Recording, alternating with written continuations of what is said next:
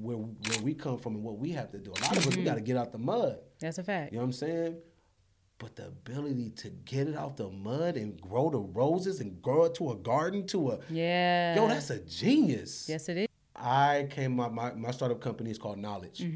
We bring learn to earn opportunities to schools across the globe. Yes. We believe we're building a world where kids can fund their future, where they can learn anything from anywhere and get paid to do it. Yeah. Correct. We got 5,000 kids across the country learning and earning. 5,000. 5,000 kids, yeah. So Knowledge, I'll tell you this. So before it was Knowledge, the company was called K-12 Crypto. Yeah. Right. And we did a pilot with K-12 Crypto, and we're still big in like Web3, blockchain technology. Yeah. We're still doing that. But we also understand, like, I'm a brand guy. Yeah. Like, my brand, Revolutionary Educator, right? Being revolutionary, like, I'm a brand guy. I can build brands and sell in schools and solve problems in schools second to none. Our platform Knowledge is the enhancement in the revolutionary approach taken upon on that study to gamify learning in a way that engages and personalized to every kid. Yeah. So there's some kids that want the Robux. There's some kids that want the V-Bucks in Fortnite. There's some kids that's like, yo, give me the money. Right. There's some kids.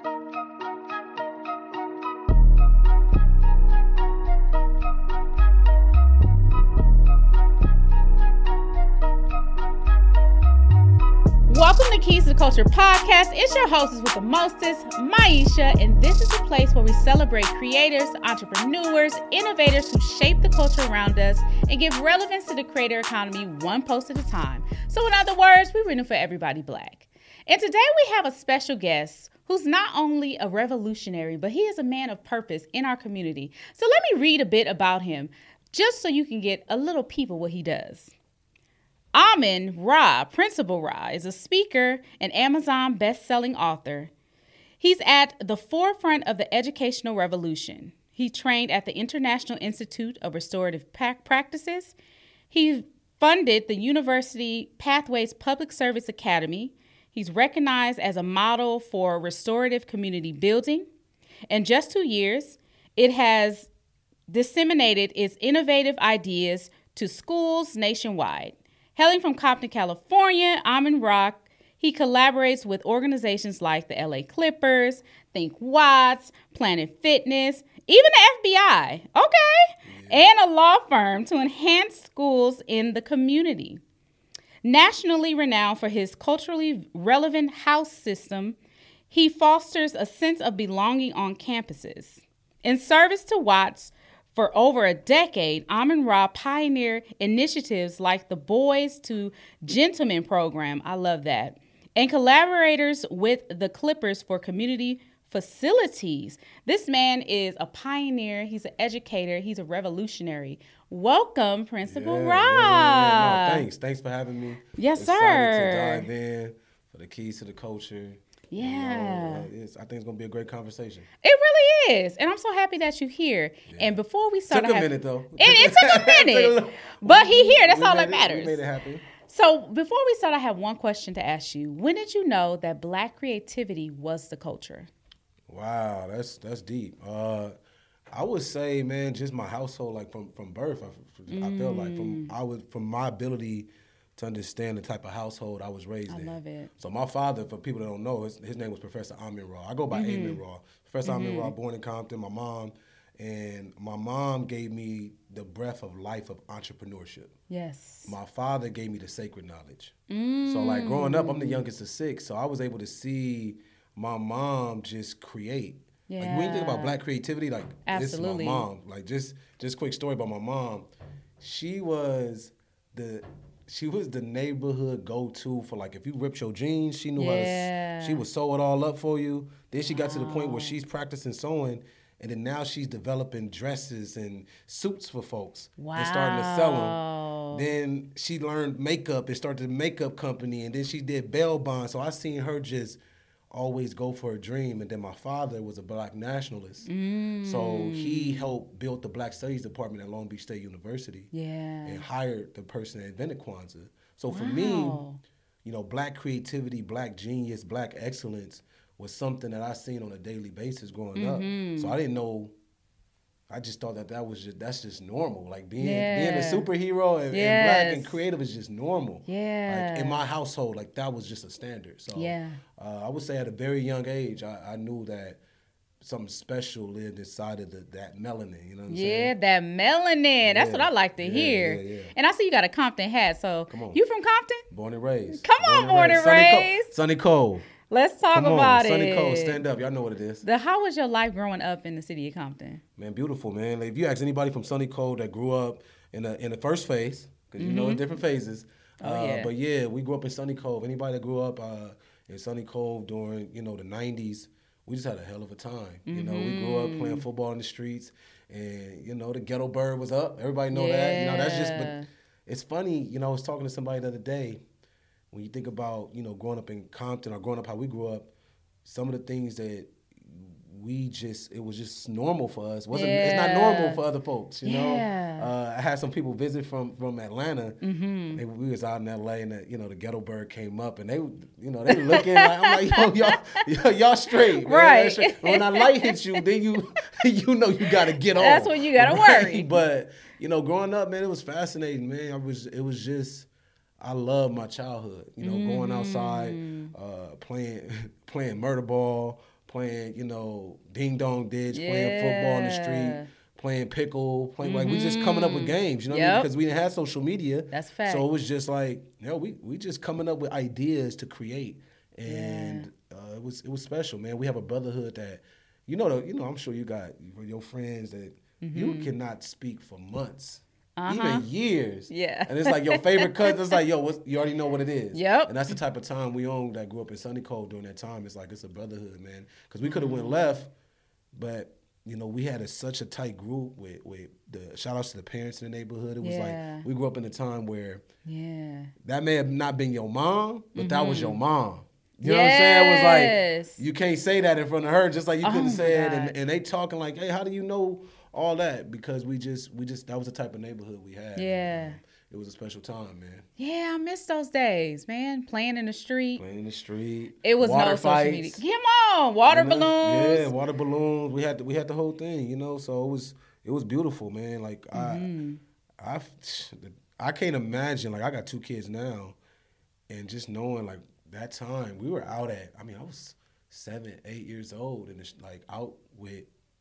Late at night, playing football. Because I was the youngest in my neighborhood, so I was out with 10, 11, 12. We out there playing football at 8 o'clock, 9 o'clock, 10 o'clock at night. I couldn't imagine right now, you know what I'm saying, just with the way the world is and doing that with my daughter who's 8, you know what I mean? But also at the same time, it's what gave us that hidden genius. Because we understood what was going on, and we was able to like really understand the street code, you know what I'm saying? That's a fact. And navigate in a special way. So, we realized quick that, we're the secret sauce.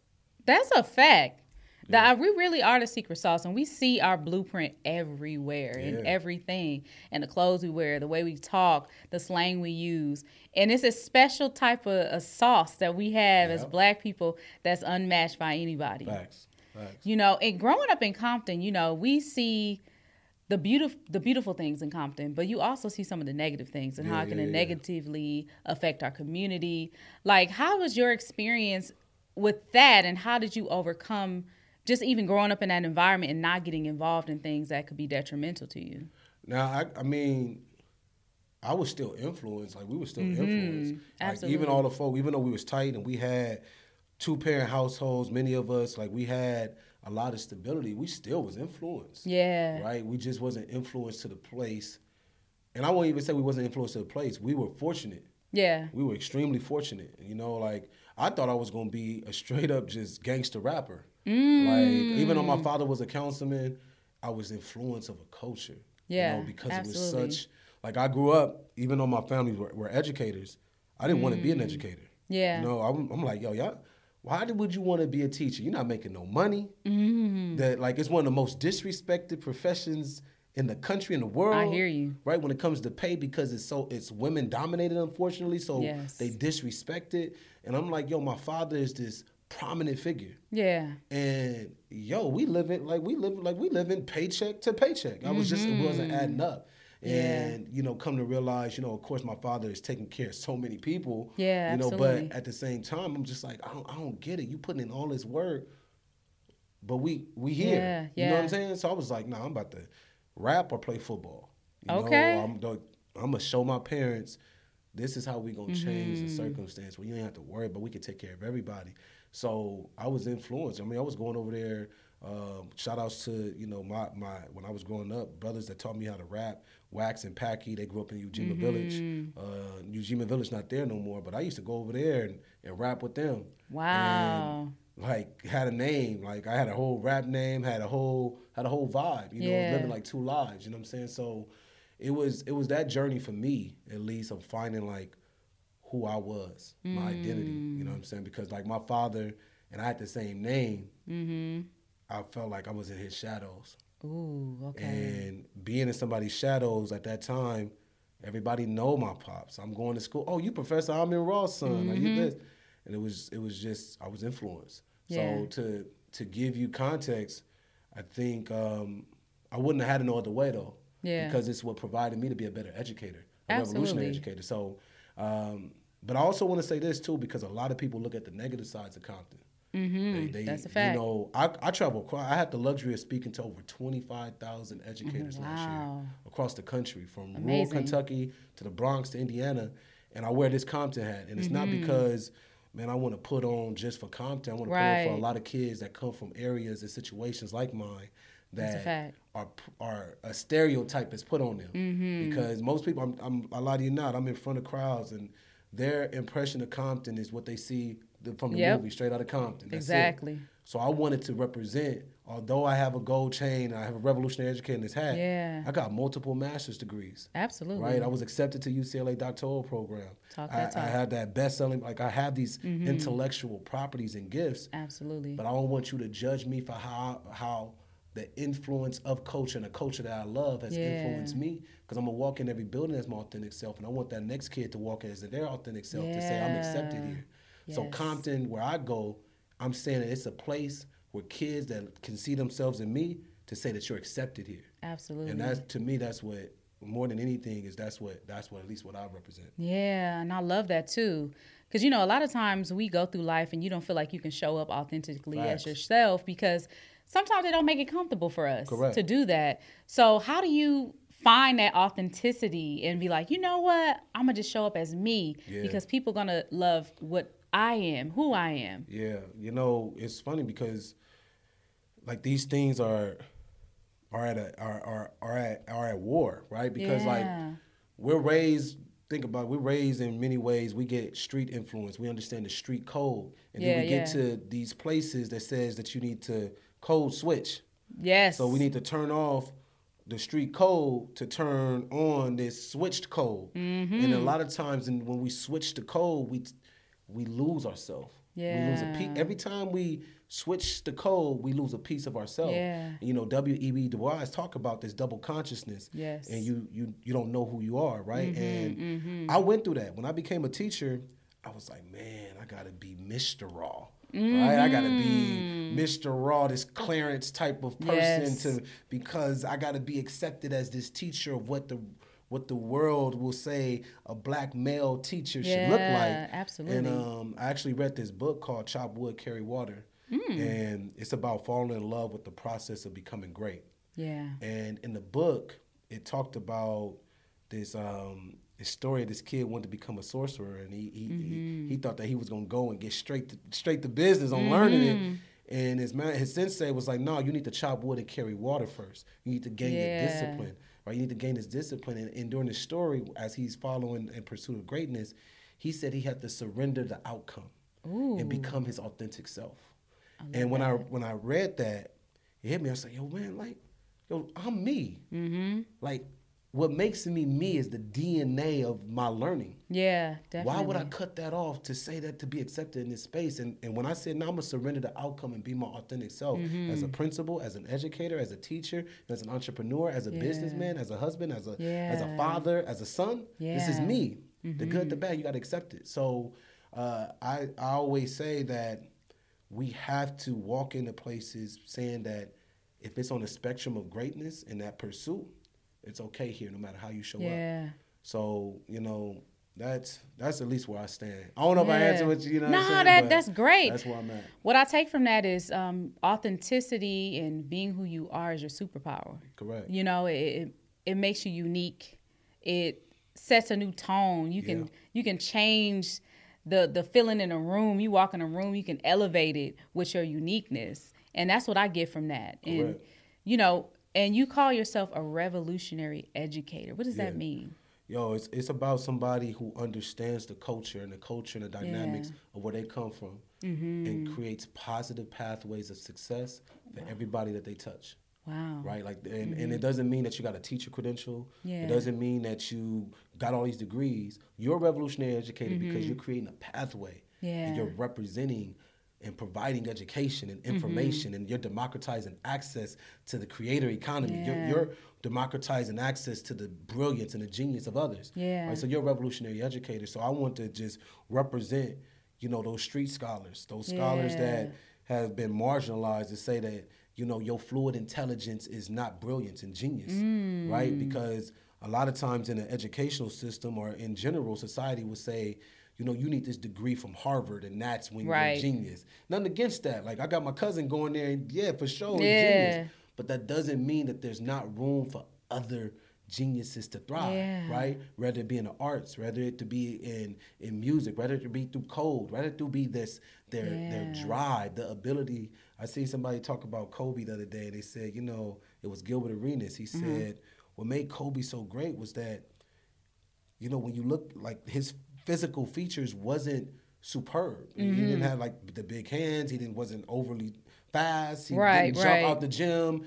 But he was able to take what he had and still be elite. Absolutely. Right? Because of his drive, his mentality, and that's a genius. That's a greatness. Yeah. And think about where we come from and what we have to do. A lot of us, we got to get out the mud. That's a fact. You know what I'm saying?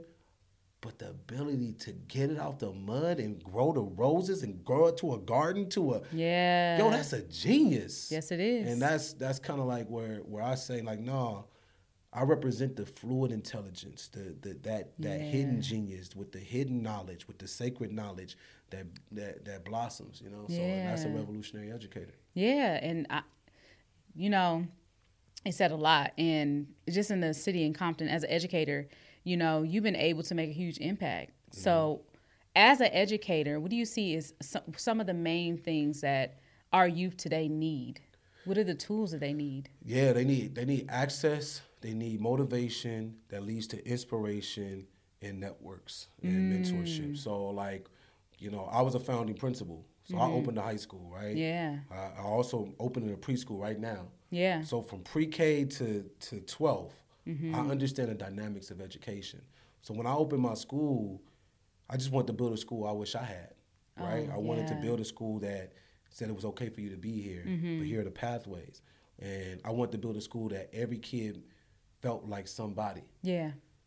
But I also want to build a school to say, I'm going to love you, but I'm also got high expectations. Absolutely. Like, don't say you want to get out the mud, but you afraid to get mud on you. You know what I'm saying? Like, those two things can't happen at the same time. So, like, we got to understand, unfortunately, I was telling one of the stories I told my students was, all right, y'all, listen. Unfortunately, a lot of us got to get it out the mud. Yeah. Many of us can sit here and complain about the fact that we got to get out of the mud. Cool. Yeah. And you can be there alone, and it's a value in saying, hey, it's a problem that we got to get it out of the mud because they not getting it out the mud. But then you have people that say, like, I got to go get it out the mud. That's a fact. And then some of people get it out the mud, but they scared to get in the mud. But then it's that one person that say, no, I'm just about to dive in and I'm going to figure this out. Facts. And that person that dives in, they get something quicker than the other two. So I always talk to my students in that way. I'm like, listen, let's get you around other people so you can get the resource. Because once you get the resources and you do find that thing got the mud, toe to toe, pound for pound, you get resource for resource, we unstoppable. Unstoppable. So, it's for the kids today, it's around, first, how do we motivate them? There's over 15 million kids that's not returning to school after COVID. Oh, wow. They're not motivated.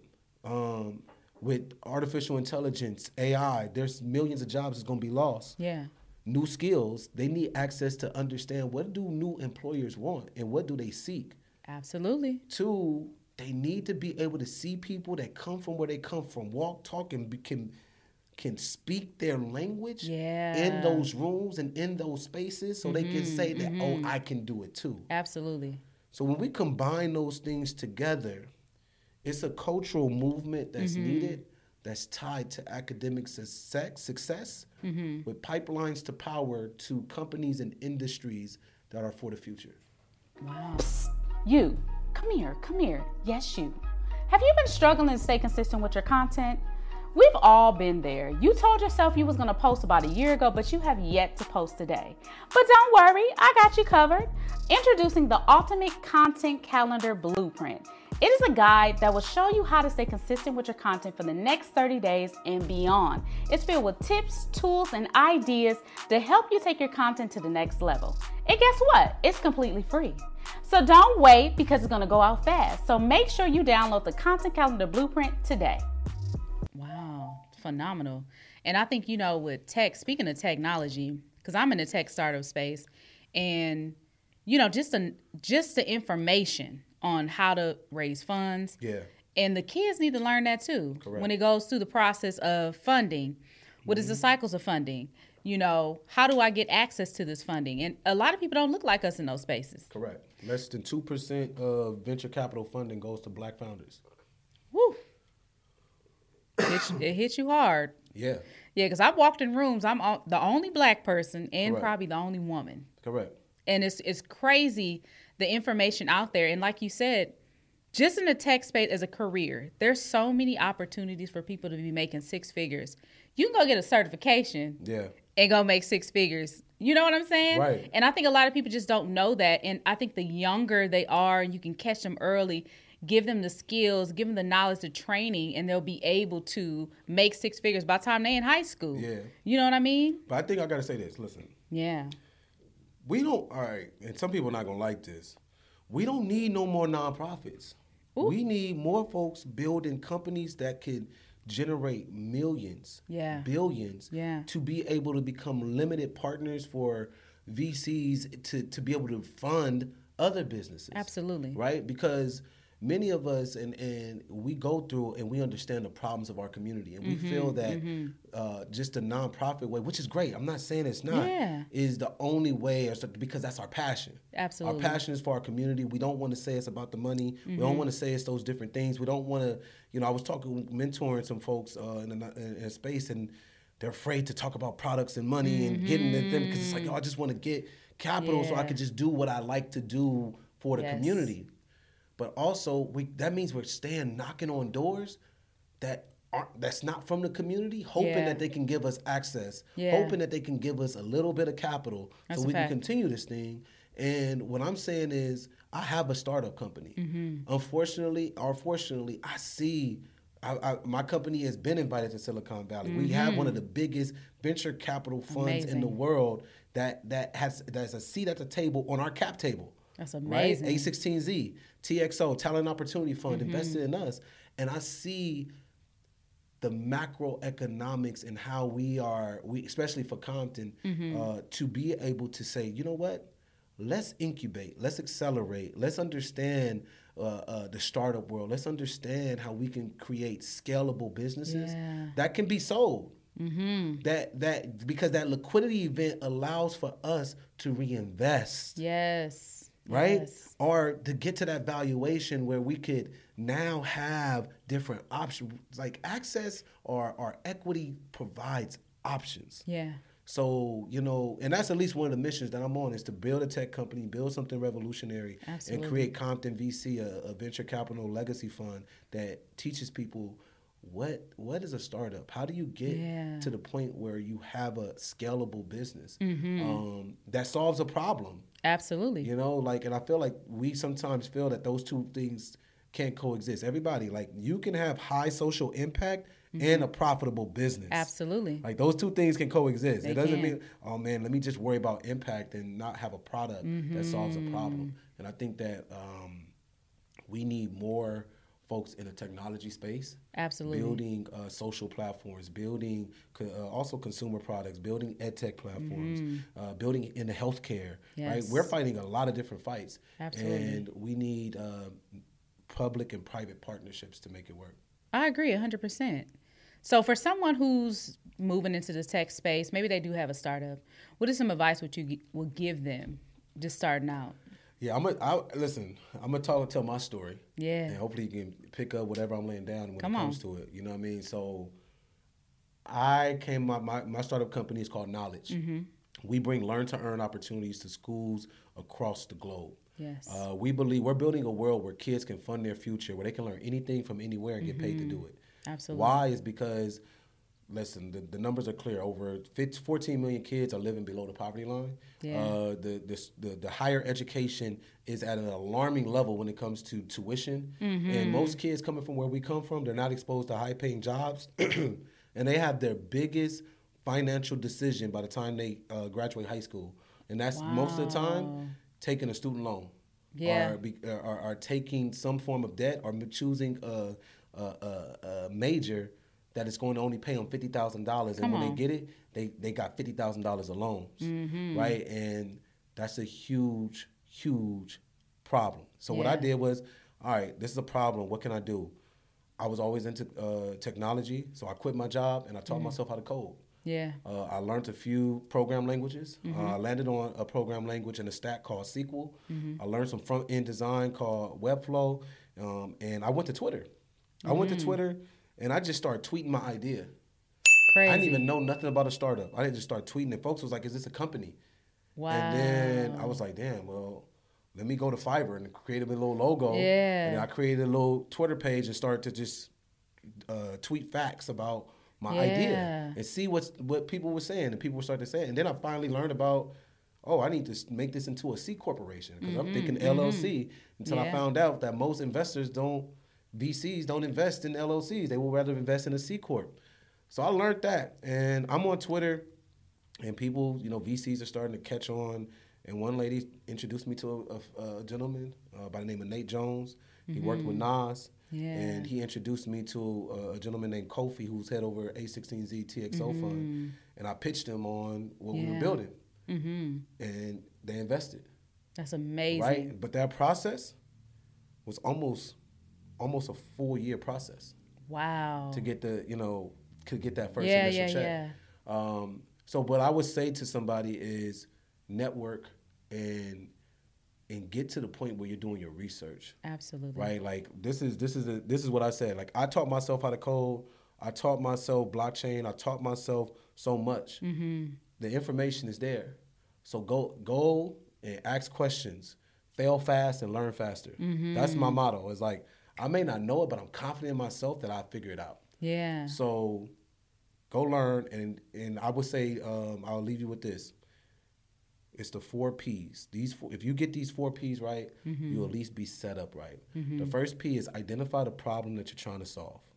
Like really understand your problem. Yeah. And then the next P is what's the product that can solve that problem, right? So you identify the problem. Now you know the product that can solve that problem. Next is what's the way that you can promote your product? Like, how do you promote? Is it through content? Is it through a podcast? Is it through TikToks? Is it through user-generated content? Figure out how you promote it. That's free. You don't need no money for that right now. And then the last thing, this is critical. How do you plan to make money off of it? Come on. Right? Like, what is your business? What is your revenue model? Like, get those 4 things down, right? And then if you see me because there's people that pitch me, and it's like, well, what's the problem you're solving? Do you know your market? Like, I knew my market. Yeah. Like, I know my client. I know, like, I shouldn't know your client better than you. That's a fact. Right? That's a fact. And that's a problem, right? Yeah. So I would say if you do those 4 Ps, understand your problem, develop a product, learn how to promote it, and what's your profits, then you're set up at least structurally to be able to curate an elevator pitch. Yeah. Go-to market strategy. Facts. Yeah. You know what is really cool to hear the process, because a lot of people, there's so many ideas out here. Yep. There's so many great ideas in these spaces that we grow up in. I grew up in Long Beach, you grew up in Compton. There's the next person has the biggest idea. Yep. And they just need someone to pour into them or to take them by the hand. So what is your stance on mentoring? And do you provide that to a lot of the young people that you have through your education? Yeah, I would say I have my natural mentorship and proximity, and that's fortunately or unfortunately is networking yourself into my proximity in a sense of like it just happened organically where it's like this is a kinship and I will mentor you, right? That's just natural organic mentorship. Absolutely. And then there's like this intentionality, right? It's like, hey, am I allocating time, you know, for this execution? So I would say, you know, yes, I'm big on mentorship, but I'm more big on the mentee. What they say the teacher arrives or the student arrives or something like that when the teacher arrives when the student shows up, right? Meaning that like when you're ready to learn, like then this mentorship can happen. Because I'll be honest with you, I'm at this stage right now, like I'm not short of ideas. I'm more about people that can execute on ideas. I love it. You know what I'm saying? Because it's like, yo, I'm sure you have somebody, oh, I got an idea for your podcast. Right. Girl, you should do dot. These and are boom, facts. boom, boom, boom, boom. And your thing gonna be up Right. here. And you like, okay, are you gonna help me execute? Hello. Right? Because people, like, I don't need your criticism right now. I need your support. You Say know what that I'm saying? again. So, like, I don't, ideas, man, that's a great idea. How are you executing? Yeah. Right? And do you believe, so that's at least for me, if I see you out here trying to execute, that makes me be like, yo, I want to help you. It's like this, I tell this to my mentees all the time, like, imagine two people are driving in the mountains and they both run out of gas, right? One person is like on their phone, they're like, oh my gosh, I gotta call AAA, oh my gosh, they don't got service, and all the cars are past them. She's like, oh my gosh, I don't know what to do. The other person like, I don't got no service.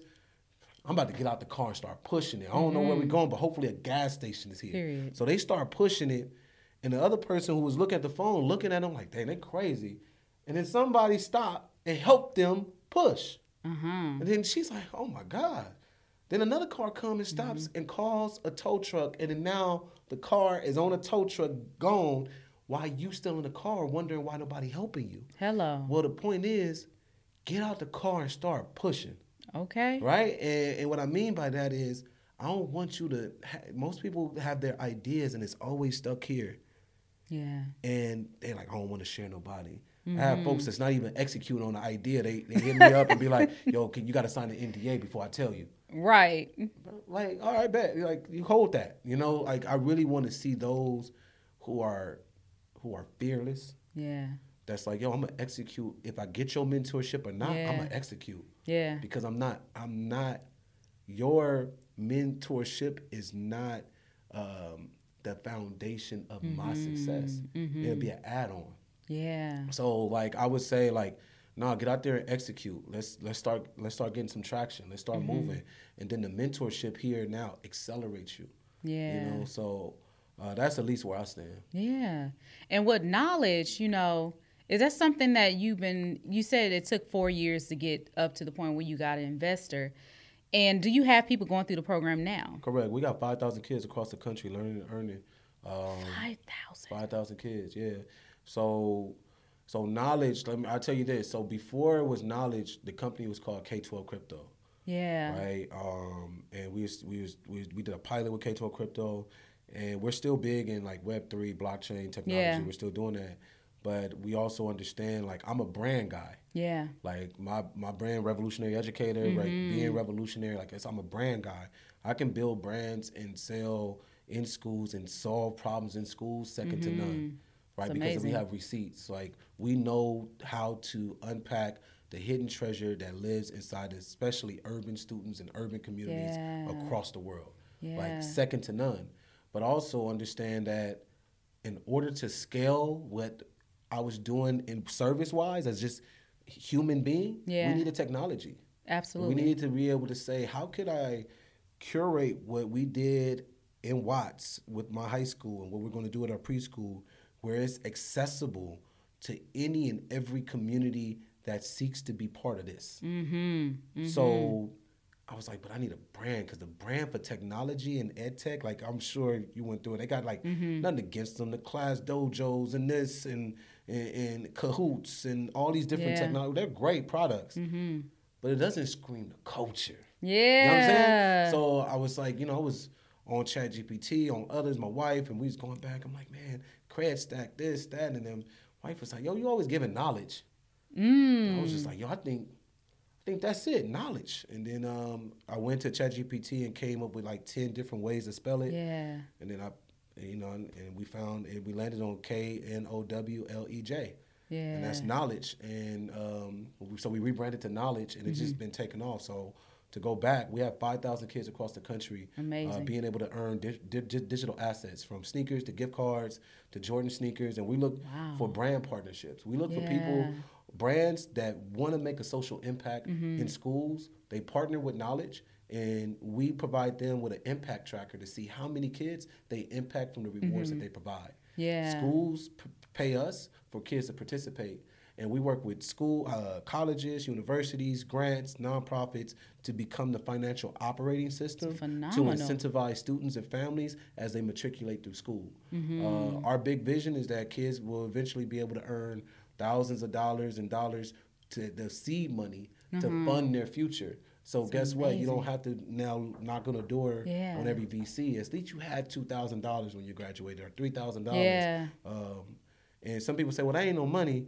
Listen, $2,000 ain't a lot of money. It may not change somebody's life, but it can change somebody's life. It can change somebody's life. You know what I mean? Because I'm the one that I've graduated kids, and I've lost a kid because the $400 that he needed to get out of state to another university, felt like he didn't have, stayed at a community college, and the streets got to him. You know what I'm saying? So I know firsthand what some seed money for that one student who's trying everything, that don't got it all together, but they got it together. They trying to hold it together. Like, that can change a kid's life. So that's been our mission, is to reshape education and have and call to action. Every ed tech company should be providing a learn to earn, where those families get a piece of the pie in regards of the billions of dollars that these companies are making on the backs of students that come from communities like ours. Yeah, and it motivates the kids to stay in school. Correct. Because there's so many kids that drop out every year. Correct. Because maybe they're not motivated. Maybe, even the curriculum in schools are just not it. Yeah. A lot of it's outdated, and including technology and then adding this incentive to it can really change the scope of how they view education. Yeah. So for those who don't know, there's a study called Cash for Grades. It's by Harvard, by Dr. Roland Fryer. It was conducted in 2008. 36,000 kids across the country were incentivized with stipends for good grades, good attendance, and test scores. Amazing. In 1 year, it showed an increase, and it had some mixed results. Showed an increase in some engagement. It didn't show an increase in test scores. Yeah. But the research showed that the number one way to increase test scores is one-on-one tutoring. So that's that. But I want you to take in our world, that happened in 2008. Wow. There was no software. There was no gamification. It was just like, you come to school, you get some money. Yeah. A middle school kid, if I talk to my daughter who's 8 in elementary, if I told her, here, I'll give you $20 or $20 worth of Robux in her game. Oh, yeah. She's taking Robux 10 out of 10 times. Absolutely. So our theory, for at least for me, we're now in 2024. That was the last time anyone did a comprehensive study on financial incentives in school. Wow. We were still on iPhone 1. So I want you to put in context, if we looked at that study like it was a product. Yeah. In 2008, we did a study with 36,000 kids for money. We never revisited from 2008 to see what was flawed in the study. Yeah.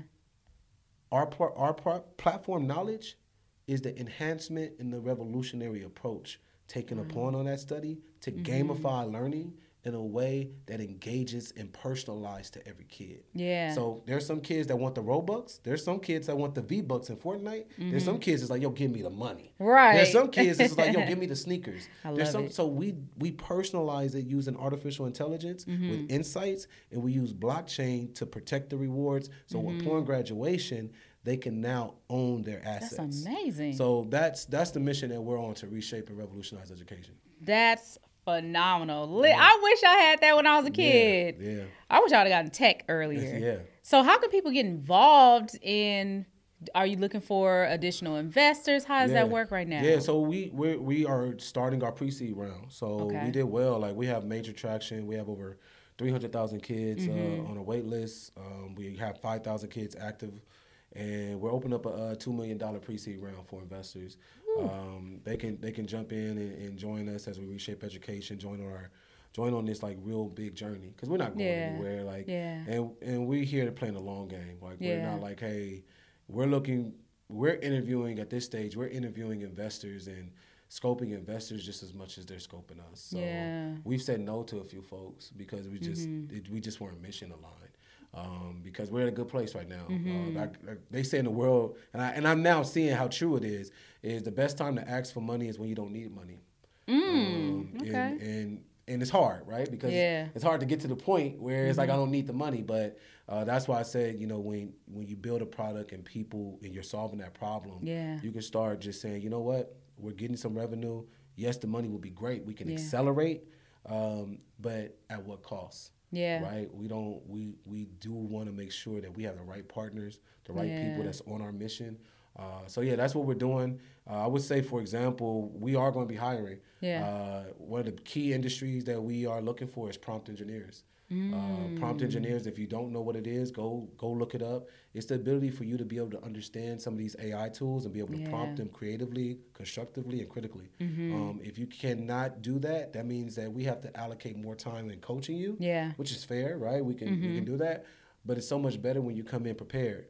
So that's why we are anchoring it with a lot of schools. And like, we have to start getting students aware of how to prompt. What are these tools and how do they use them? And that's just one side of the AI tech. We haven't even talked about training like machine learning and understanding like the data sets that go into a lot of these intelligence and large language models are not culturally responsive.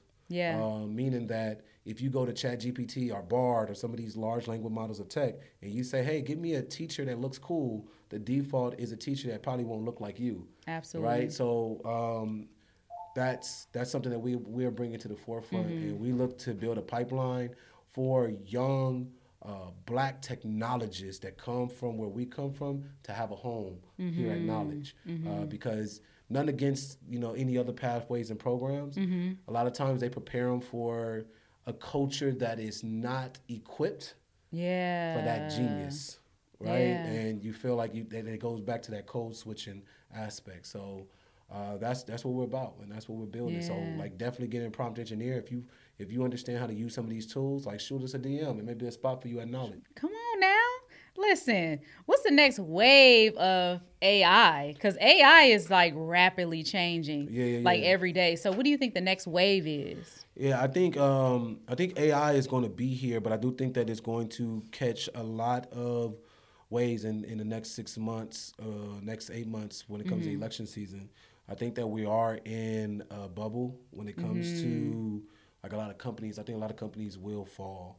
I think there's going to be some new legislation passed. I think there's going to be policies. I think there's going to be a lot of shifts in the AI space. Nothing just goes straight up. Right. So with that being said, it doesn't mean you should leave the space. It doesn't mean you shouldn't learn it. It just means be prepared for the tailwinds that are coming up. Right. But it's not going anywhere. Right. Like Google just laid off thousands of employees because they can be replaced with AI. Duolingo, the language provider, just laid off thousands because now of AI. Walmart just said 60% of their stores is about to be, fully automated with AI. So these technological advances are not going anywhere. Yeah, it's true. You have to ask yourself, are you going to be a Flintstone or a Jetson? Right? I love it. And, unfortunately, you need to keep your Flintstone wisdom, but build your Jetson skill. Yeah. And I think you'll be in a good place. Yeah, I think people of color, if we get into it now, we can do so much. We can make a huge impact in that space. Yeah. And I really want us to really deep dive into careers Correct. You know what I mean? And for someone who's just interested in that space, what is something they can get into now, and where can they go and get those skills? Yeah, so I would say a few things. One is, and I could be pronouncing it wrong, it's called UWizard. UZ, have you heard of that? No, I don't know that one. IARD.ai, right? It helps you build out an app from a prompt. Well, it'll build out at least the front end design of your app from a prompt. So I'll give you an example. If you go to uwizard.ai, I believe, don't quote me on that, but we can pull it up. You could say, I am looking for an app that can help connect the keys to the culture influencers to my podcast that will allow them to be part of a membership, right? And it'll create what the best thing will look like. And you can say, I want it to look futuristic. These are the color things. And it'll build out kind of like a wireframe template for you. That is amazing. And you could at least now take that and go find a designer, go find a back-end developer and make it live. That's insane. In less time, right? So being able to develop products is a lot quicker. And this is happening in real time right now. Yeah. Right? So I would definitely do that.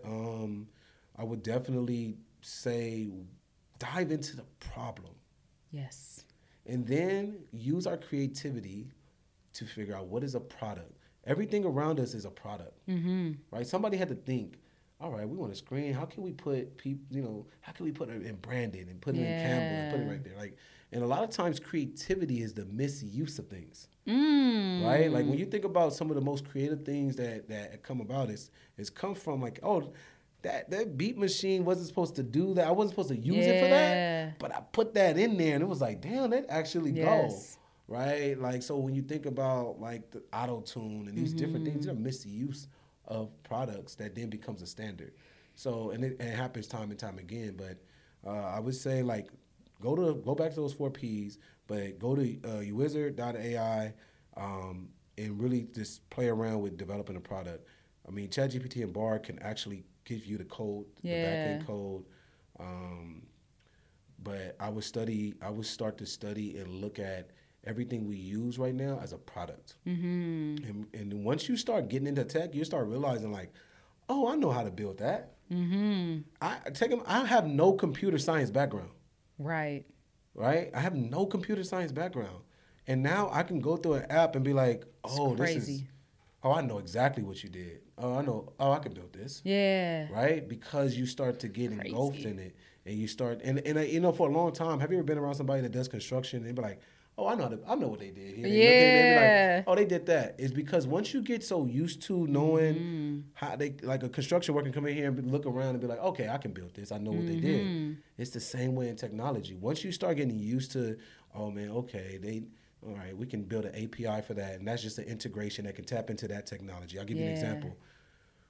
What makes Uber special, like Uber, is GPS. It's allowing the person that is driving to know where you're at to come pick you up. If Uber didn't have GPS, it wouldn't be an Uber. That's a fact. Did Uber build GPS? No.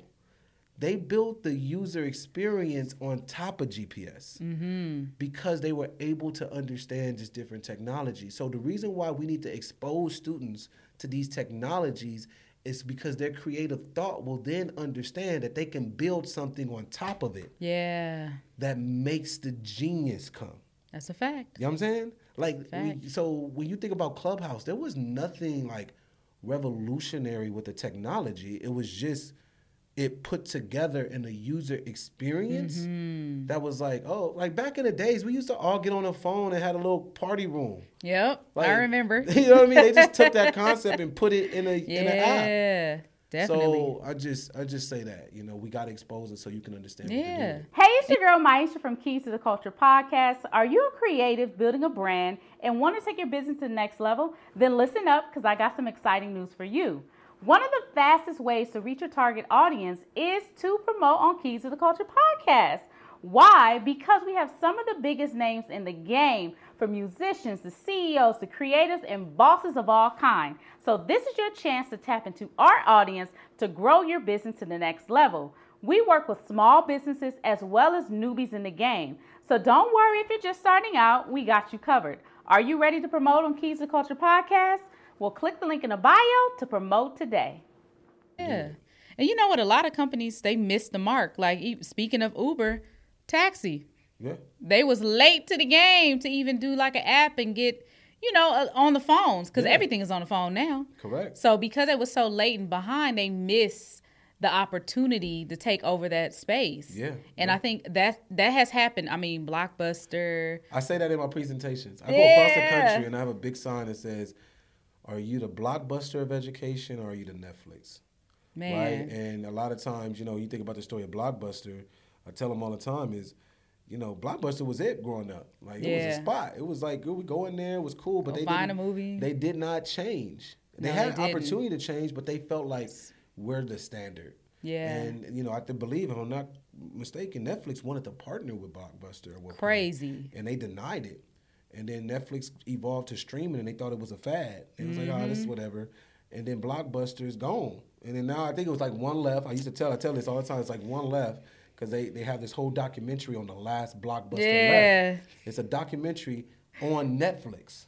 Crazy. Right? So, like, the last documentary of Blockbuster, the only way that you can see it is on Netflix. Isn't the company that took them out. And we asked, teachers, are you the Blockbuster of education? And many are, right? Like, they're still using stickers to just reward kids. They're still doing the certificate. Like, and nothing wrong with it, but it's like, we can't go that's something it. else, man. That's been like 50 years.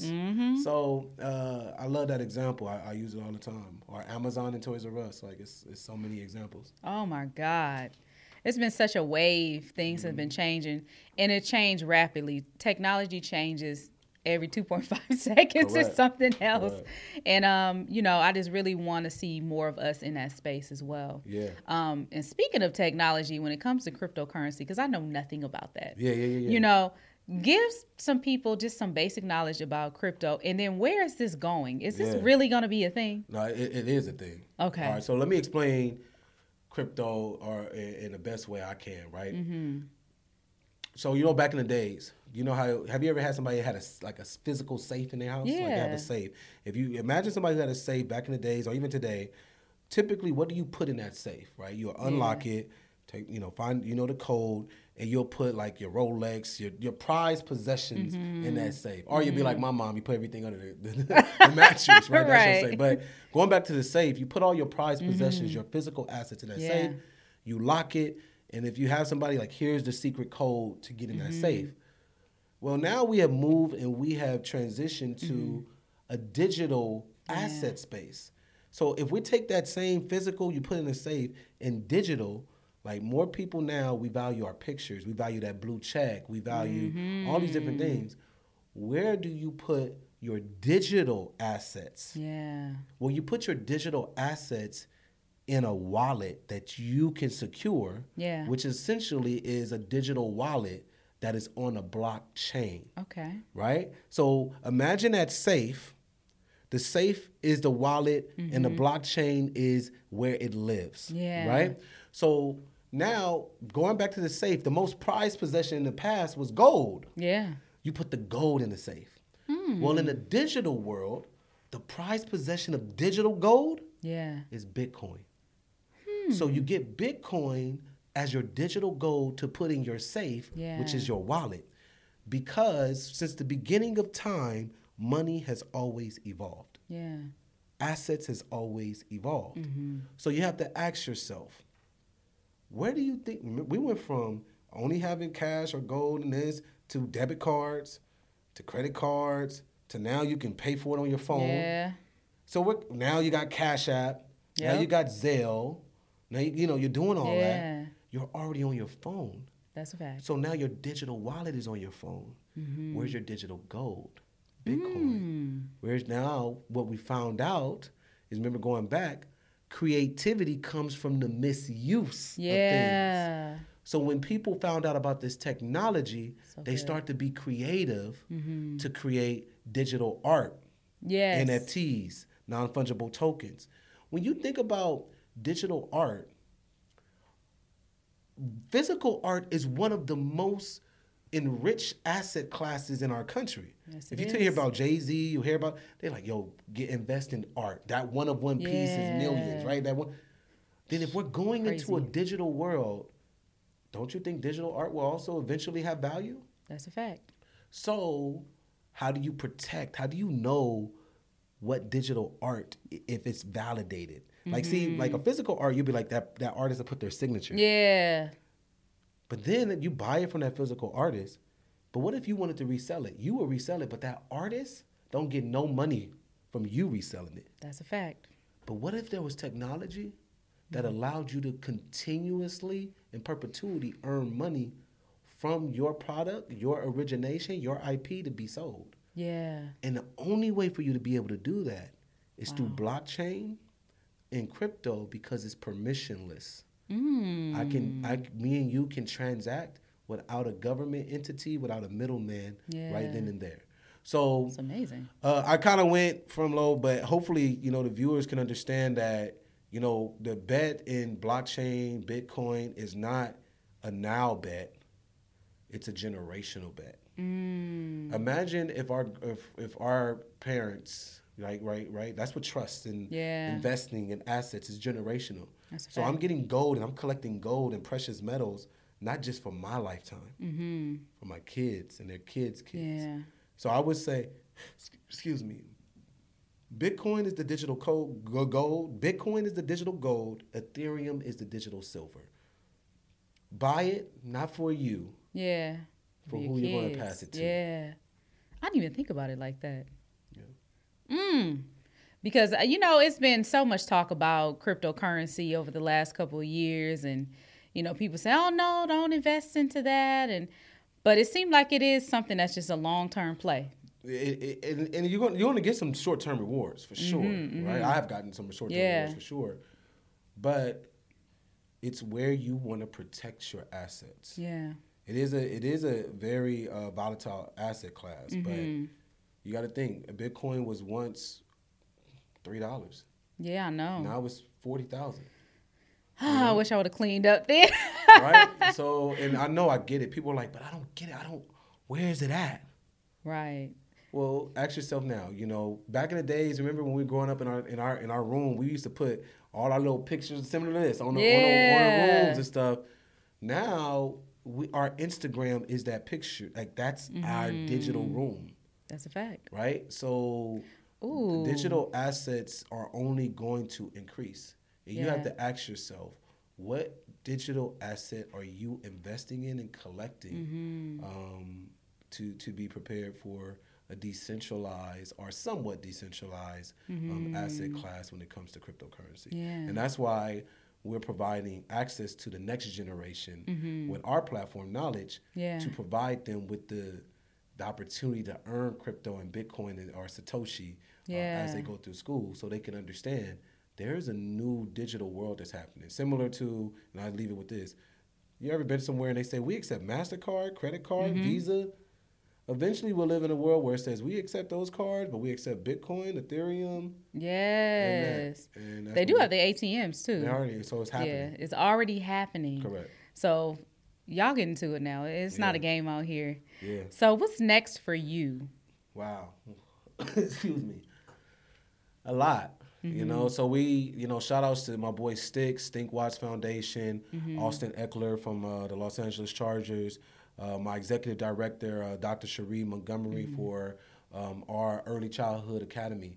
We're opening up the Compton Legacy within the next 60 days, right in the heart of Compton. We're going to be welcoming over 26 families to the first Web3 AI-powered preschool, where we have game-based learning, but also for families to be piloted with earning digital rewards for participating in Parent University at our school. So we're going to be opening up our preschool. Super excited about that. I have my kids' book, Little City Big Dreams, that's coming out. And it's to inspire kids all across the world no matter where they come from, but specifically if they come from places like mine, although you may come from a little city, don't let it be a barrier for you to have a big dream. Yeah. And then lastly, of course, is well, not last. We got a lot of other stuff, but we got a documentary coming out on my journey of opening up the school. It's called The Diary of a Revolutionary Educator, and doing that. But ultimately, what I'm most excited about is being a now technologist, a startup founder, and our goal is the road to 1 million. Our goal and our mission is to impact positive change with 1 million kids and families across the country. We're at 5,000. We got a long way to go, but we're looking for brands to help us achieve this mission of impacting 1 million kids through Learn to Earn, to understand the future of work and learning through our platform. That's amazing. Yeah. Look, you're doing big things out here, man. That's phenomenal. I'm so proud of you. Thank you. Listen, we connected at an event. I believe it was with Children Striving Together. Yep. Shout out to Christy. Shout out to Christy. And I said, I got to get this guy on the podcast. Yeah. Like, so smart, so educated. And you have so many things that you're doing for the community that's so important and that's needed now. We need this. Yep.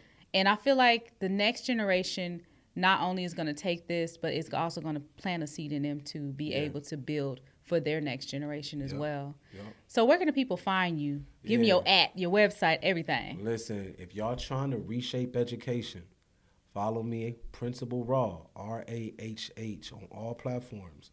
LinkedIn, Instagram, Twitter, TikTok. Join the mission. Go follow the company. Get knowledge at Get Knowledge, GETKNOWLEJ. Join us as we reshape education. Help us impact 1 million kids across the country, be re-engaged with school, but most importantly, understand what it takes to make their dreams come true. Let's get it. Let's get it. Y'all better follow this man. And if you want to follow the show, at Keys to the Culture Podcast on all platforms. Follow me at I Am Maisha. And thank you for tuning in. Until next time, we'll see you soon.